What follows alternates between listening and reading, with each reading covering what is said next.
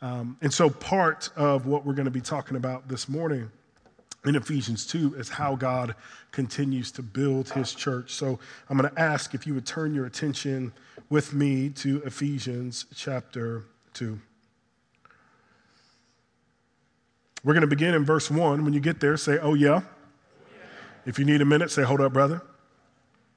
All right, Ephesians chapter 2, verse 1 reads, and you were dead in your trespasses and sins, in which you once walked, following the course of this world, following the prince of the power of the air, the spirit that is now at work in the sons of disobedience, among whom we all lived once in the passions of our flesh, carrying out the desires of the body and the mind, and were by nature children of wrath like the rest of mankind, but God, being rich in mercy, because of the great love with which he loved us, even when we were dead in our trespasses, made us alive together with Christ, and by grace you have been saved, and raised us up with him and seated us with him in the heavenly places in Christ Jesus, so that in the coming ages he might show the immeasurable riches of his grace, and he might show us this in his kindness towards us in Christ Jesus. For by grace you have been saved through faith. And this is not your own doing. This is not your own doing. This is not your own doing. This ain't your own doing. It is the gift of God, not a result of works. Hallelujah. So that no one may boast. For we are his workmanship. Someone say workmanship. That's important. We're going to come back to that at the end. Created in Christ Jesus for good works, which God prepared beforehand that we should walk in them. This is the word of the Lord. Thanks be to God. And before considering it, we should pray. So let's pray.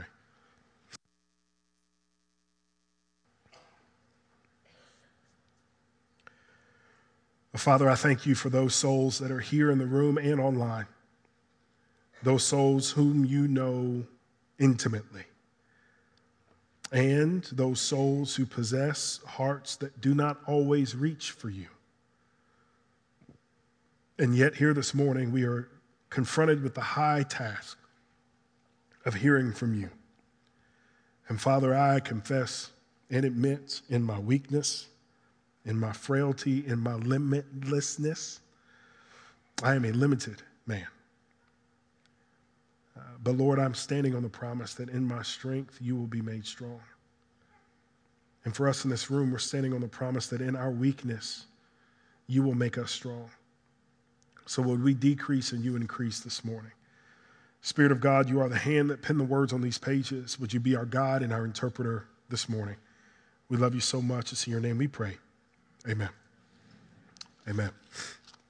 In 2010, I had the wonderful gift of being able to go to Rome on a mission trip with Campus Crusade, now called Cru.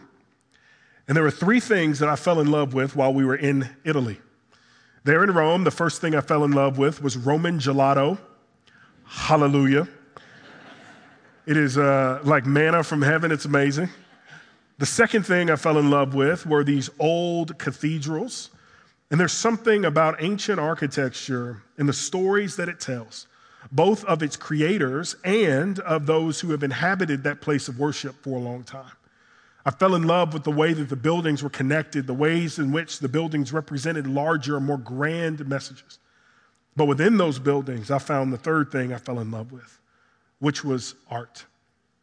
And when you're standing there beholding paintings and sculptures and mosaics that are thousands and hundreds of years old, it brings you to a realization that there are far more creative people, and what God has placed inside of the minds of human beings is incredible. And the skill with which that he has given others to create in a way that would transport us away from ourselves into an experience of experiencing something that's bigger than us. Part of the art that I loved is that all over Rome there are mosaics. These really elaborate pictures that are created from these small tiles. That if these small tiles were to stand in and of themselves as individuals, they would be wholly insignificant. But when you get a ton of individuals together on purpose, it creates a picture that ultimately is breathtaking. You can throw that first picture up there. What I love about mosaics is that mosaics tell a story. But when you've only got a part or a piece of a mosaic, you only get a part or a piece of that story. Here, this mosaic hangs on the ceiling of a cathedral in Rome. It's actually a really old mosaic, but it's comprised of close to 1 million small pieces of tile and glass.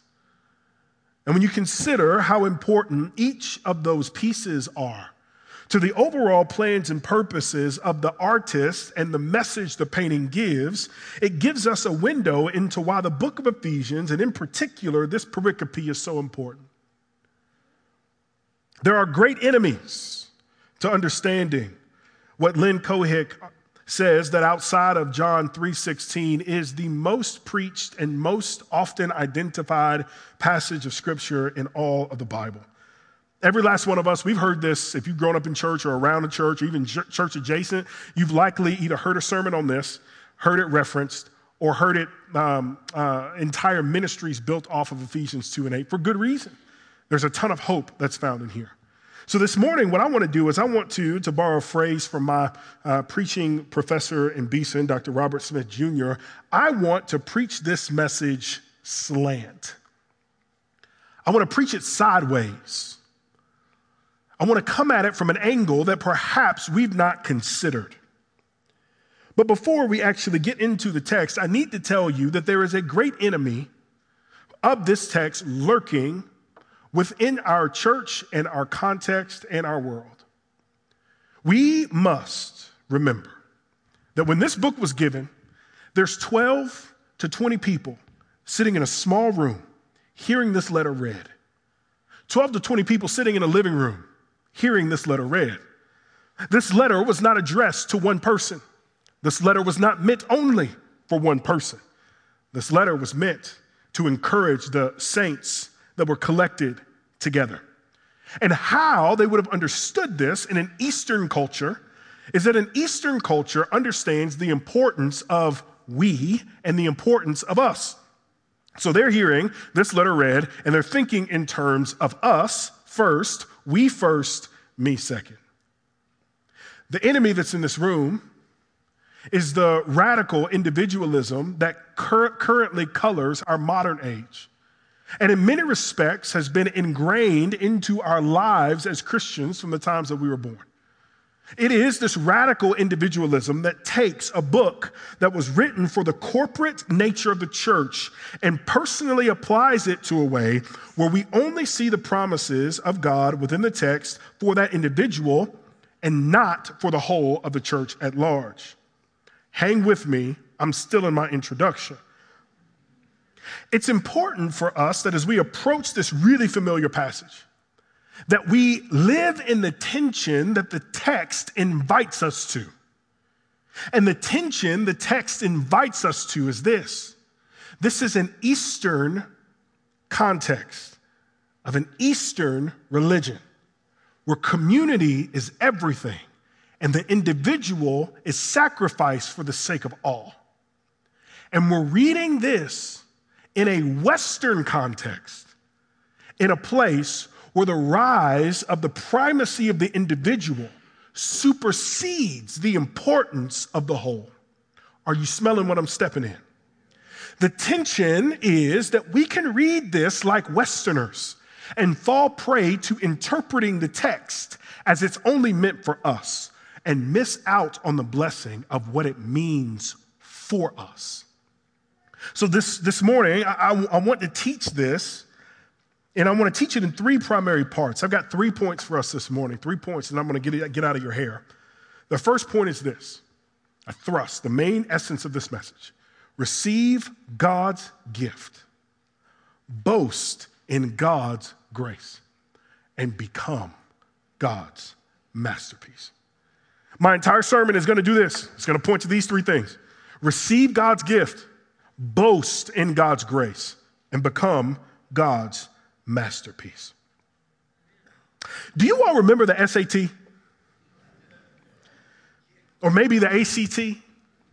I think I was part of the back end of older millennials who were among the last to take the old-fashioned, old-format 1600 SAT. But you would go in and you would take this test and you would sit down and you would take this test and you take this test and it would take you 38 hours and you would take this test and all the entire test was meant so that you can get into the college of your choice so that you could ultimately have the life of your dreams and go on and do everything that you wanted, right? They sold us a bill of goods. That's a different sermon for a different time. But there were some of us where we approached the test with much anxiety and fear and late night cram sessions. Maybe you took it 3 or 4 times to try to get the perfect score. And very rarely was the perfect score ever given.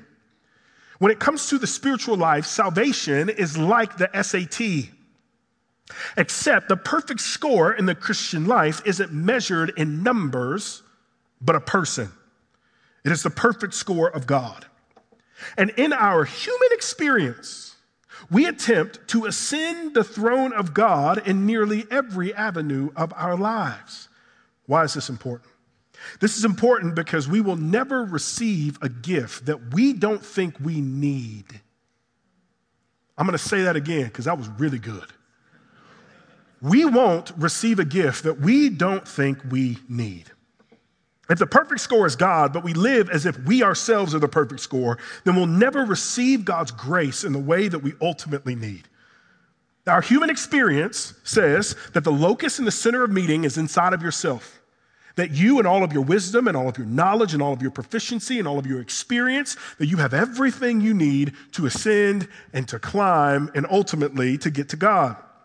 And we have a propensity to try to master everything. Master your mind, master your finances, master your parenting. And if you got that one figured out, come holler at your boy because I need to know what you know. Master your marriage, master your physical experience, and the entire human existence in the West is built on a self-mastery that assumes that we have bootstraps that we can pull up. And all of our life in the West assumes that on a personal individual merit, do larger structures rise. And though we try to exercise dominion over these different areas of our life, and some do with success, there is an area of our lives, friends, that we cannot master. We cannot master our own souls. Much to the chagrin of the late William Ernest Henley, who wrote in his poem Invictus, it matters not how straight the gate, how charged with punishments the scroll. I am the master of my fate. I am the captain of my soul. And is this not the very wind of our modern age? The modern age that determines the individual will as the sole arbiter of truth and the locus of meaning. The very Western idea of radical individualism has crept into and taken over our very Eastern faith and skewed our vision of the very Jewish man at the head of it. And this radical individualism causes us to rise, to ascend the throne of God in these secret places when we believe that God needs us. In what ways and in what places do you secretly believe that God needs you? I'll go first. I silently believe that because of my skills as a communicator and a preacher, that God needs me to preach. And that if I don't preach, ain't nobody getting saved. Because my heart is that arrogant to believe that God would somehow leave himself without a witness if it weren't for me. It's one of the primary reasons that I have a teaching team. It's so that I'm reminded that God don't need me. I also believe that God has put me on this earth. Secretly, I believe, yeah, God, you need me to be a great example of what it looks like to be a husband. And you need me to be a great example. I'm killing this daddy thing. I'm crushing it. And you know what? I'm a great pastor. I'm really good at what I do. God, if you ain't had me, the rest of these knuckleheads wouldn't know what they was doing. True story. That's the heart of your pastor. I know what's inside of my heart and the secret places that I believe that makes me important and makes me essential to God. The ways in which I try to ascend the throne of God. In what ways? If you were honest, would you say God needs you? Does God need you to be the one who keeps it real? Does God need you to show everybody else how it's done? Does God need you to hold the perfect opinion and to think exactly like he does? And if you don't think exactly like God does on this particular issue, then of course everybody's wrong. But isn't this the very boat we find ourselves in? All of us holding opinions that we feel in many ways are infallible. All of us holding levels of superiority over others because of our either age or stage in life, our successes or lack thereof. That we hold our self in esteem over others because of our lives are different. And rather than seeing our experience as prescriptive, we hold everybody else up to the standard of our lives as descripted. And if you don't meet this, then that is very unchristian. And in each of these ways, we try to ascend the throne of God and do the same thing that our ancient ancestors, Adam and Eve, did, trying to be like God, or worse, trying to become God. And verse 8 shows us, friends, that only grace can ascend the throne. Only grace can ascend the throne of God. And it's able to go where we lacked access and power. I love that verses 1-7 are here so you realize just how jacked up you were. And that you're reminded of just how jacked up all of this is, and that none of us can ascend the throne of God. In fact, you were so terrible that grace needed help. Grace is looking at us and he's saying, this is beyond my control. I need to bring in some reinforcements. I need to phone a friend. Such was our condition that Grace saw what the church looked like and called up a couple folks to help. So he calls up 2 friends and he says, listen, this job is just too big. These people are just too broken. The work is just too much. He called his 2 friends and he told them, hey, listen, this will be the work like you've never seen before, but I'm pretty sure that once we do this, it may just be our finest work yet. And to whom does Grace make the call? Grace hopped on the main line and he called up mercy and love. I like this. In verse 4, God's rich mercy and his great love teams up with grace to form a triumphant triumvirate so that we ourselves, because of God's grace, might ascend the throne and be brought into a right relationship with God. It is only God's limitless kindness, his mercy, and his love toward us that could rescue us from our estate. It's the reason we've got to go from verses 1 to 3, and it's the reason we've got to understand who we used to be, because only grace could take us from verse 1 to verse 8. Growing up, I used to tease my father because he would listen to the same few CDs on long road trips. But as I'm writing this sermon this week, I'm reminded of the ways in which I've been catechized by my father to hear certain songs and connect it to the text. And there's a song by Alvin Slaughter called But for Grace. And as I'm writing the sermon, I'm thinking about this song that says, but for grace, where would we be? Helpless and hopeless, lost without your mercy. But for love, we'd be lost in misery. But for your grace, oh God. I love that. Friends, that is the power of us. It's grace. And this, just so I'm clear, is not your own doing. Friends, there are no bootstraps in the Christian spiritual life. I don't care how long you've been walking with Jesus. There is no such thing as your own effort being the result, or the result of your own effort being that you arrive in a right relationship with God. You don't understand. You were dead. Do y'all know what dead people, you know what a dead person sounds like?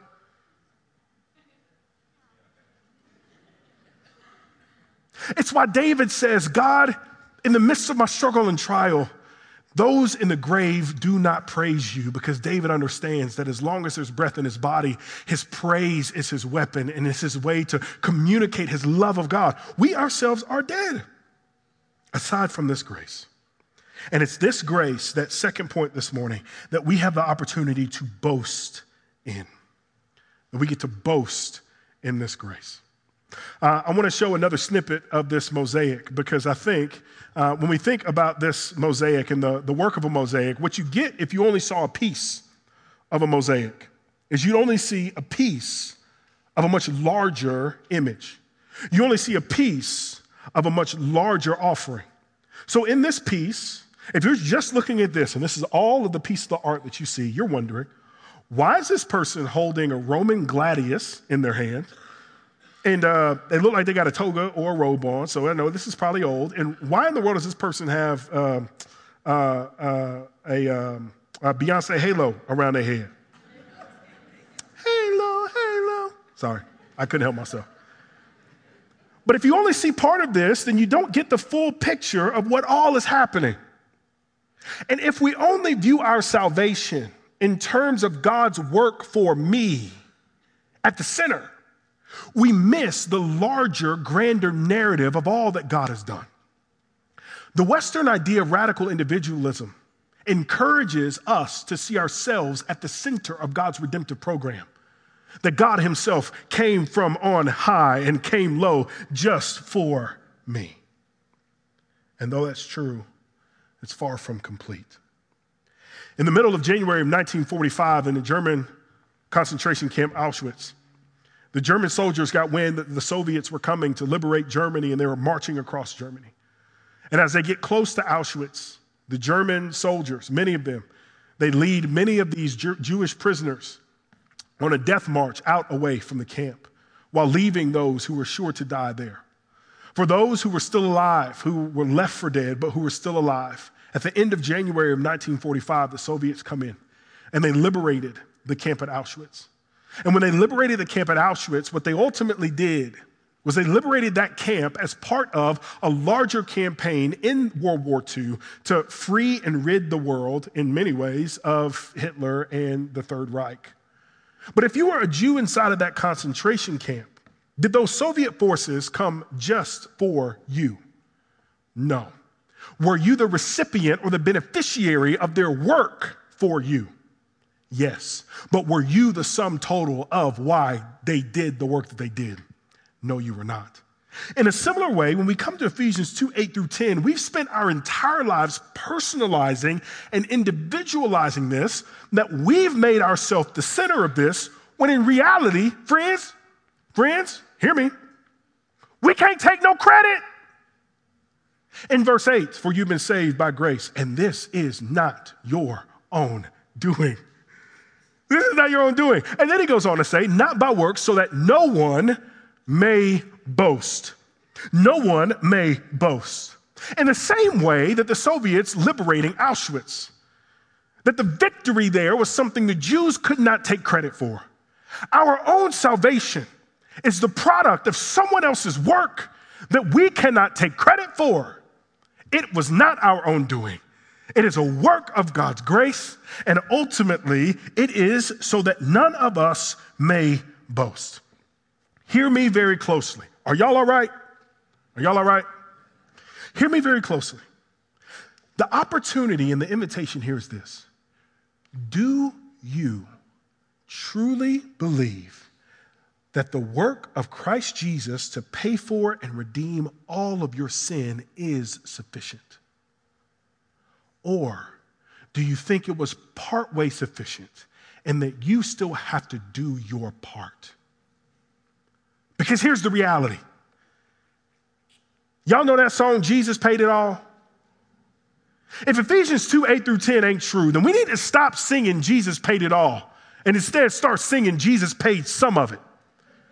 That if we believe that the work of Christ was insufficient to atone for our sin and that somehow God needs our help, then friends, we need to stop singing that song and we need to get better theology. Because I don't know if you read verses 1-3. For you were dead in your trespasses, hopeless, helpless. You needed, not you could, you needed grace to ascend the throne of God. Because here's a gift that he's giving you that you did not work for, nor can you boast. Radical individualism always boasts in self. It has to. It can only see itself as the center of all things. And yet the Christian faith says that you must decrease for the sake of your neighbor. And the Christian faith says you must come second to your neighbor. And ultimately, our faith, a very Eastern, communally driven faith, says that you yourself, though you are loved by God, you are not the center of God's plans. That's all right. I'm going to preach, even though if nobody else ain't here with me. If we truly believe that the work of Christ is sufficient, then friends, tell me, at what point could we ever take credit for our own salvation? Paul takes and borrows from the Old Testament here in Proverbs 11:2. The author of Proverbs 11:2 says, when pride comes, then comes destruction, but with the humble there is wisdom. In Jeremiah 9:24, he writes, let the one who boasts, boast in the Lord. Even Jeremiah understood it, and he never saw Jesus. Let the one who boasts, boast in the Lord. We have no boast. I wonder if you've ever seen folks in the Old Testament who are incredibly haughty and prideful. Do you remember Pharaoh? Pharaoh's strutting around thinking he all that. Moses comes to him and says, I'm coming on behalf of God. And Pharaoh's like, I am God. Pharaoh boasts in his chariots. He boasts in his might. He boasts in the size of his armies. And he says that essentially, God, you think you some of that? Come get me. I'm God. And I see God laughing in the heavens. Ha ha. No, you're not. Watch this. And what does God do? In his boastful heart, God reduces him to humiliation, allowing a people he had oppressed and enslaved for 400 years to plunder his kingdom on their way out. I wonder if you remember the Philistines who boasted of their military prowess and boasted of the ways in which that they were cruel. And as they were all standing there in warrior combat, here out walks this scrawny teenager who probably ain't had no facial hair. He looks like he's 7. And this one young man, this one shepherd, embarrasses an entire nation. That the pride and the proudness, the boastfulness led to their destruction. And perhaps you remember Nebuchadnezzar, the leader of the very world, who builds a massive monument to himself and boasts in his greatness. In the book of Daniel is reduced to crawling on his hands and knees across the countryside, eating grass like a goat.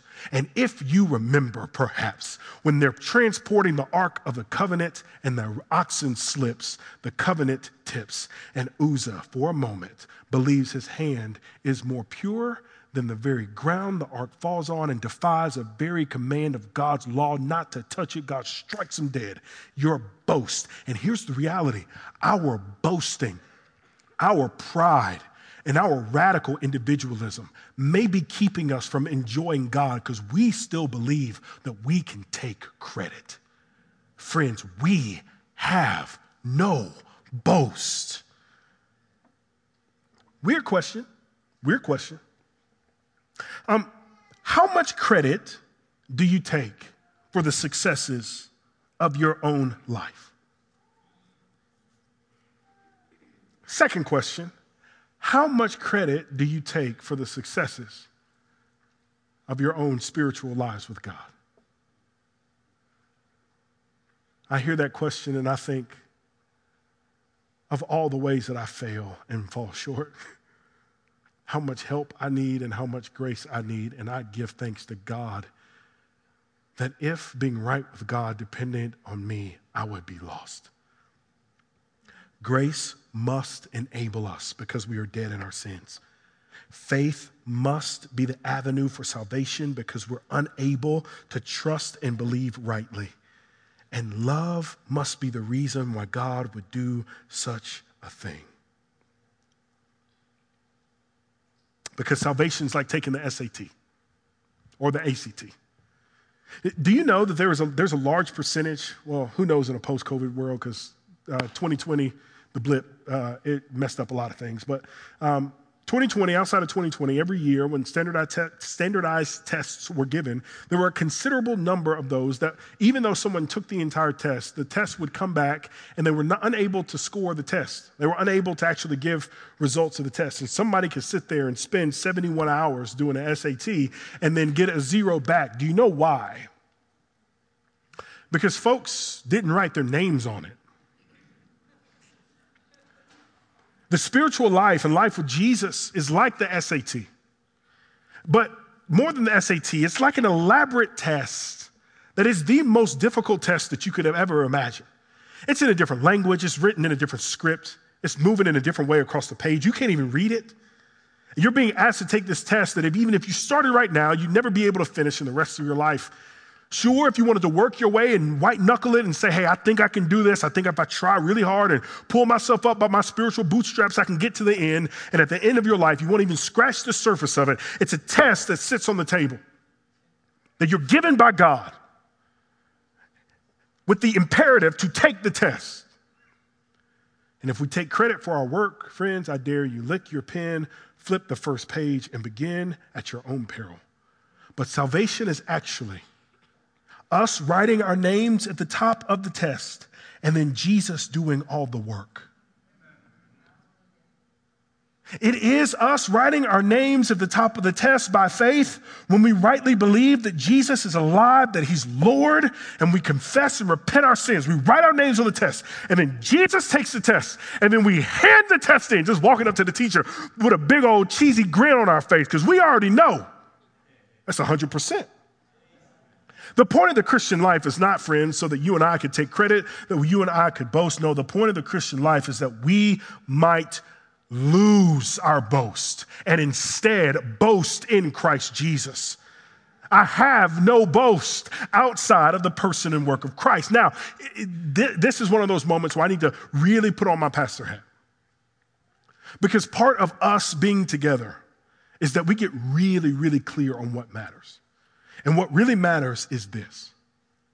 And at the same time, for the last 10 years that I've been a pastor, every sermon that I've written and everything I've ever written on social media has gone to pastor and encourage the churches I've been a part of.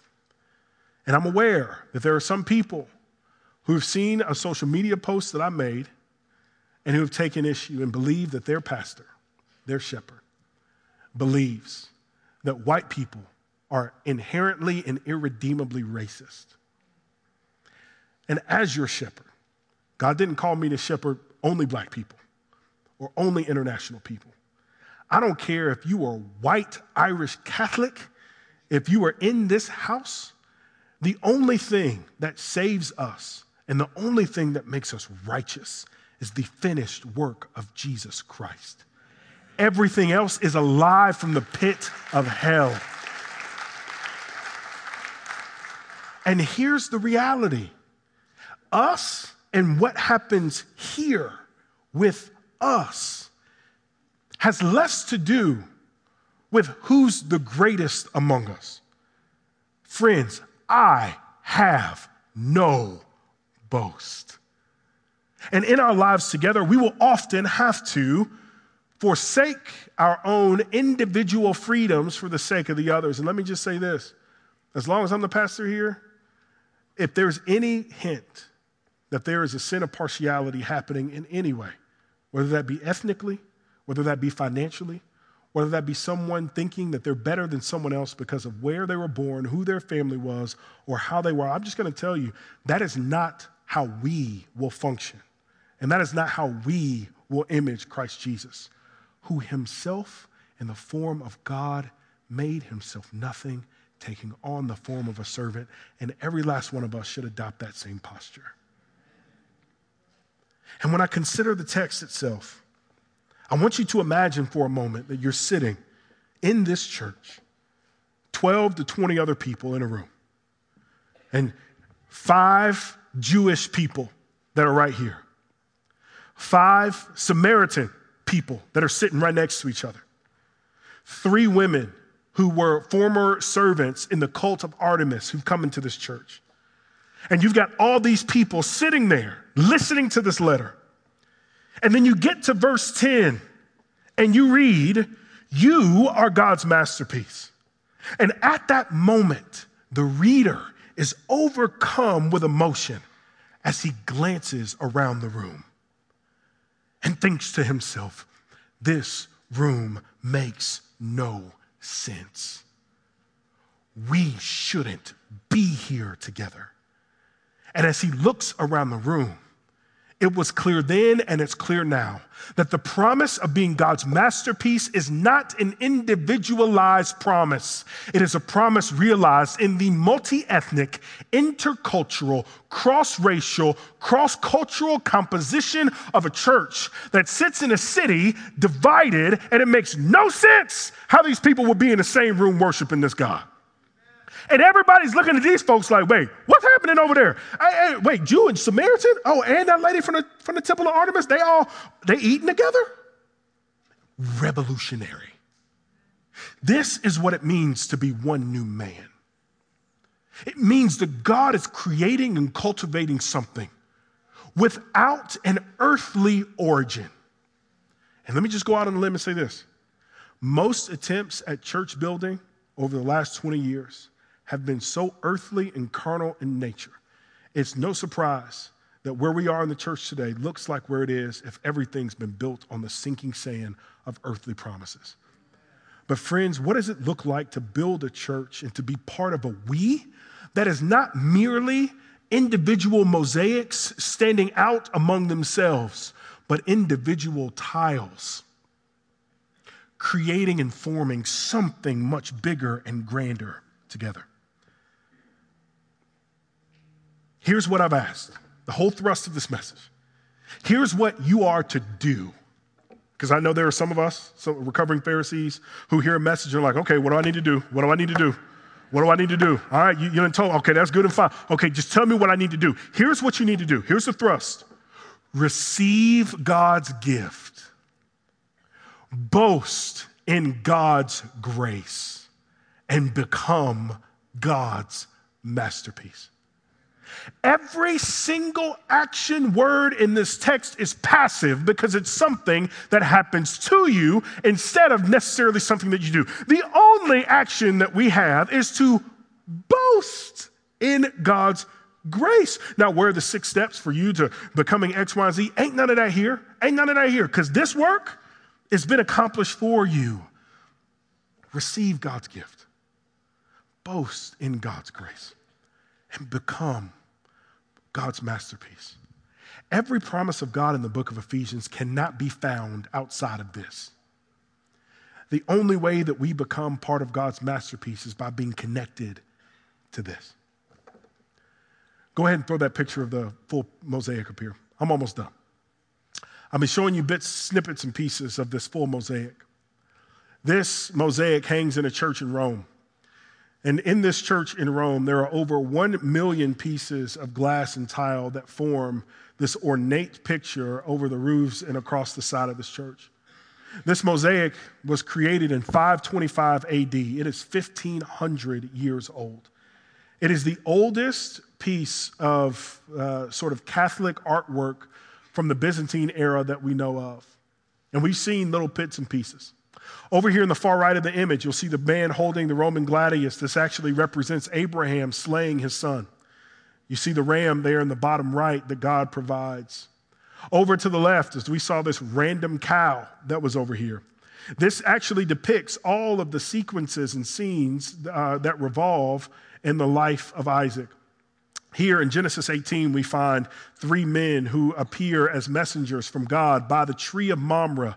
And this is when they come to Abraham and they tell he and Sarah that he's going to have a child. This is actually what's called a theophany, and Abraham realizes it pretty quickly because when they get to this point, he begins to refer to one particular messenger as Lord. And a theophany is when God himself takes on a human or an earthly form to accomplish a particular task.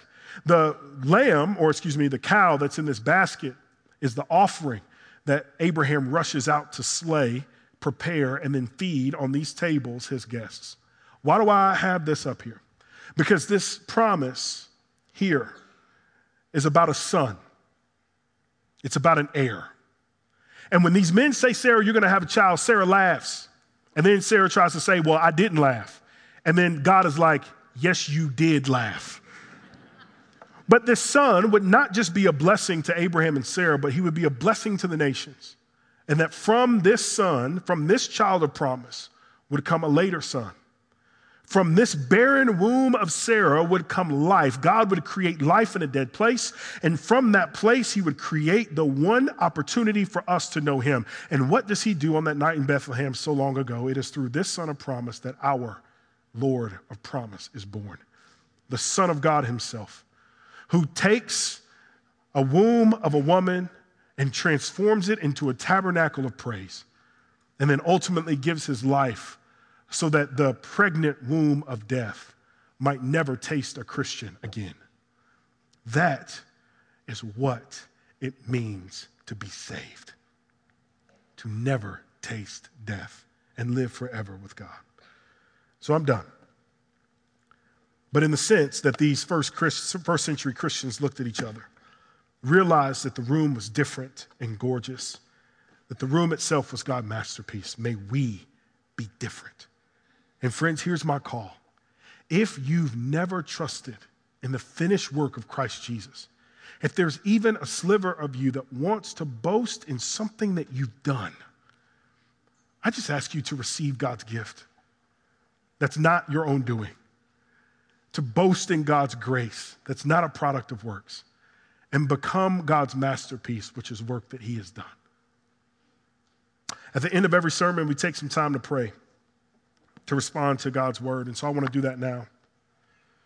And this morning, I want to make a couple of things, opportunities available to those of you here in the room. And those of you who are online, I want to extend a similar invitation to you. If you're here this morning and you know for a fact that maybe you've trusted in other things aside from the finished work of Jesus that makes you right with God, I'm going to ask you here in just a second to do something. I'm going to ask everyone here with every head bowed and with every eye closed, if you would assume a posture of prayer. I'm not going to ask you to come to the front. I'm not going to ask you to raise your hand, but I would like to know who I'm praying for this morning. If that's you and you know this morning that you have never fully trusted in the finished work of Jesus, that if you've never fully seen the finished work of Jesus be sufficient for the atonement of your sins, I don't want you to get up. I don't want you to move. I don't want you to raise your hand. I just want you to look at me where you are. I'd love to know who I'm praying for. Just look me right in my face. Thank you, sister. Thank you, sister. Thank you, brother. Thank you, sister. Thank you, brother. Thank you, brother. I see you in the back.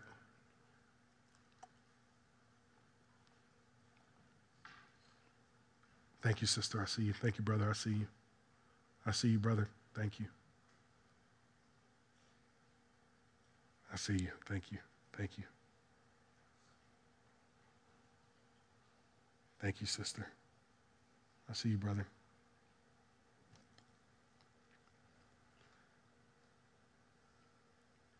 I see you in the balcony. Thank you. I see you. Thank you. Praise God. And so here's the promise. The promise is that for those of us who would believe that Christ Jesus is alive and reigning, that he truly is resurrected, and we profess with our mouth that Jesus is Lord, that we submit to him as the boss, we submit to him as Lord of our lives, then the promise is that we will be saved. And so I just want to take a little bit of time now for us to pray. Maybe you're here and you've been walking with Jesus for a while. And like me, there's different areas that you've tried to become God in your own life, and maybe there's an opportunity here to repent. And I just want to take the next few moments as we pray to pray to God and cry out to God for what it is that we need right now in our time of need. Let's pray.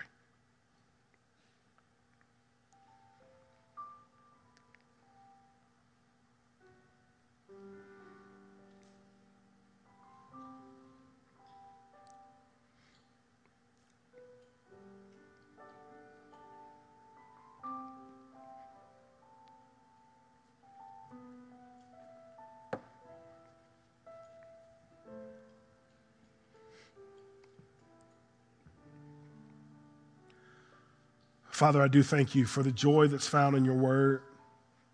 I thank you that there's conviction here, that you sent your spirit to us to open our eyes to the ways in which we fall short, and your grace to receive us when we do, and your love to redeem us and to put us on a path to walk toward faithfulness. I thank you for the work that your word is doing. I thank you for the joy that resides in knowing you, and I thank you for what you're doing in our church.